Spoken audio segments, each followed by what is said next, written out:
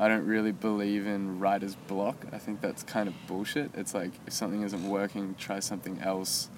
And if that's not working, try something else. And don't think that everything that you start writing has to be amazing. Like, you should want it to be really bad. Just get it out there and you can edit it later. That's Oliver Moll, a Sydney-based writer with some great advice on writing there. You're listening to the Writer's Blockcast, where we ask writers, where do you like to write? But before we get to that, let me ask you a question. If you're a writer, how often do you actually sit down and write a day?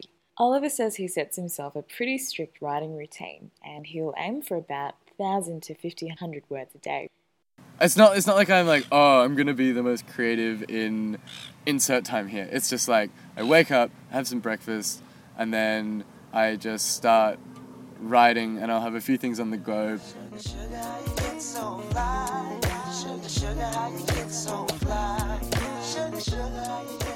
My name's Oliver Moll, and I am a writer from Sydney. Primarily at the moment, I'm writing, I guess, non-fiction, but it also is sort of fiction, and I'm interested in the overlap between them.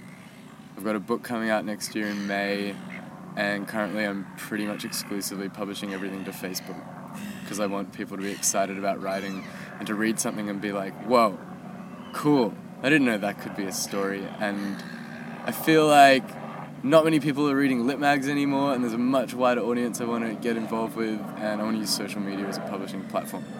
At the moment, I'm writing in my kitchen on a table with a laptop that's elevated by about 5 books. I used to get quite severe migraines, and I couldn't figure out why, but I recently got reading glasses, and my migraines have gone away. Before that, I guess, like when I was living in Melbourne, I was writing on the floor of my living room in Carlton North, and it wasn't the best. There was always people around. There was dirty laundry hanging up close to a heater. We had a few mice, and anyway, I put all that into a grant application, and I got a grant through the Wheeler Centre to do a hot desk fellowship. So I wrote there for, I think it was 2 months. Let's say 2 months, and got a bunch of stuff done, and then basically after that. Continued writing back on my living room floor, and I guess at a bunch of cafes, drinking too much coffee. Don't drink coffee anymore, it gives me mad anxiety attacks. Tea is good.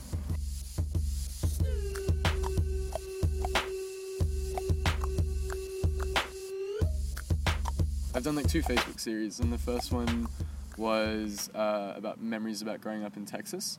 So it was like 30 memories in 30 days of growing up in Texas. And so that was a Facebook series I did over 30 days, and it started, I got with like 5 likes or 10 likes, and then it sort of went up to 40 to 60 likes by the end of it. And then that's what I submitted to the Scribe Nonfiction Prize for Young Writers, and that's what ended up winning that, which is now part of my book. And then the second Facebook thing I did was a reviews of places I slept while traveling South and Central America. So that was another 30-day project. And that one did even better. So it sort of went from 30 to 40 to 50 to 60 to 70 likes. And so I just want to keep giving away as much free stuff as possible until my book comes out so that people buy it and I don't go broke and I can write the next one. Facebook's sort of one of those things where, like, if you're not into what someone's doing, you can just stop seeing their posts or you can block them. But if you can somehow not piss people off and actually make people look forward to or enjoy what you're about to do, that can be really exciting. When the pimp's in the crib, ma, drop it like it's hot, drop it like it's hot, drop it like it's hot. When the pigs try to get it, in year 4, I won a writing prize for some story about In year 4? Yeah, but it wasn't great. It was some story about a cat and maybe like an old man, and it didn't go anywhere. It was just 2 people living together being like, yeah. I think the cat spoke. I can't even remember really, but I remember getting my photo taken and being like, this feels nice. Photos. You're also in grade 4, so... Yeah. Oh, it was an awful story. So how did you get into writing then? I guess when I went to South America, or I went to Canada when I was 18, and I think my mum bought me this like journal to write down my trip, because you go overseas and you like find yourself or something, and I wasn't interested in finding myself, but it was this like amazing journal with like a world atlas on the front, and it had like inspirational quotes going through, and I think I wrote about 2 pages and then gave up. But then when I came back, I sort of just started like thinking about all this stuff and like writing it down, and it was really awful, sugary, adject heavy, Jack Kerouac inspired, disgusting. It wasn't great. I don't ever want anyone to see it, but yeah, and then I just sort of kept doing it, and then got accepted into RMIT, and then I don't know, I don't feel like I was writing anything that I would even feel comfortable with saying was okay up until maybe like 2.5 years ago. But I feel like I had to go through all of that stuff and like read widely and try a bunch of stuff out and keep at it. And I think that's what a lot of people find difficult, is like the keeping at it part. It was never really like, should I keep going, should I not? Because like I still don't view writing as like a serious thing. Like I don't view it as a job. I don't view it as like some important thing that I guess defines me. It's more like I like doing this and it's fun. And as soon as it stops becoming fun, then I'm probably not going to do it anymore.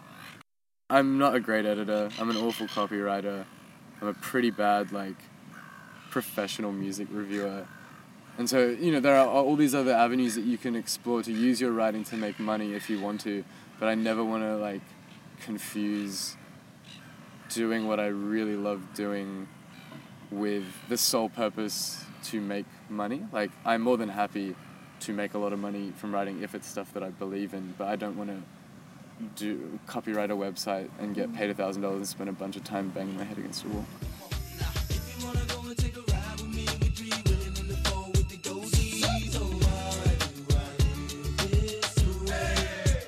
I don't know, I guess I'm just really interested in like the here and the right now, and whether that's good or that's bad, or even like, don't even define it as good or bad, just like say what it is, and probably even if it's someone who's living like, in West Virginia, who grew up on a farm, like you'll be able to relate on some human level to that, and I just haven't really found that much in the Australian lit scene. I love Romy Ash, Chris Somerville, their books are amazing.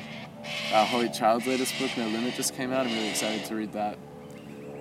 But, yeah, I don't know. Do you think we just take ourselves too seriously?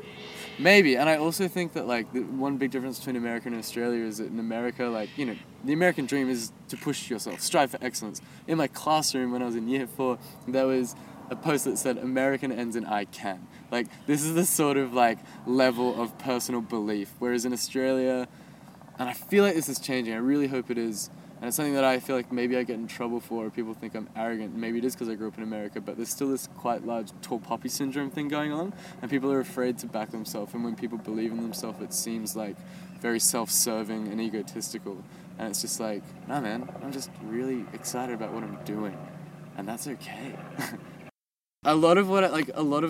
Actually nearly every story that I've published on Facebook, and even a large portion of my book I wrote on my iPhone and iPhone notes, just because it was on the train or I was going somewhere, or like, so I don't really feel like, I don't know, I think like the idea that you need a specific space to write is sort of silly to me. And not for everyone, like this is awful, I would never speak for anyone else, but like just for me, because if you want to do something, then just do it. It's like, people are like, oh, I'm a writer or I'm an artist, and it's like, what? Go do that. Stop talking to me. Why are you talking about it? Show me some stuff. I want to hear it or see it, but don't be like, oh, it's not 9:17 and my creativity hits at 9:18 and I have to have a double espresso or something. It's not a question of, is this good enough? It's just like, are you enjoying it? And if you stop, I feel like that's maybe a life metaphor in itself. And it's like, if you stop worrying about if you're measuring up to something, but rather ask the question, am I happy with this, or am I happy with what I'm doing? You'll probably find that you end up getting better at whatever that thing is anyway.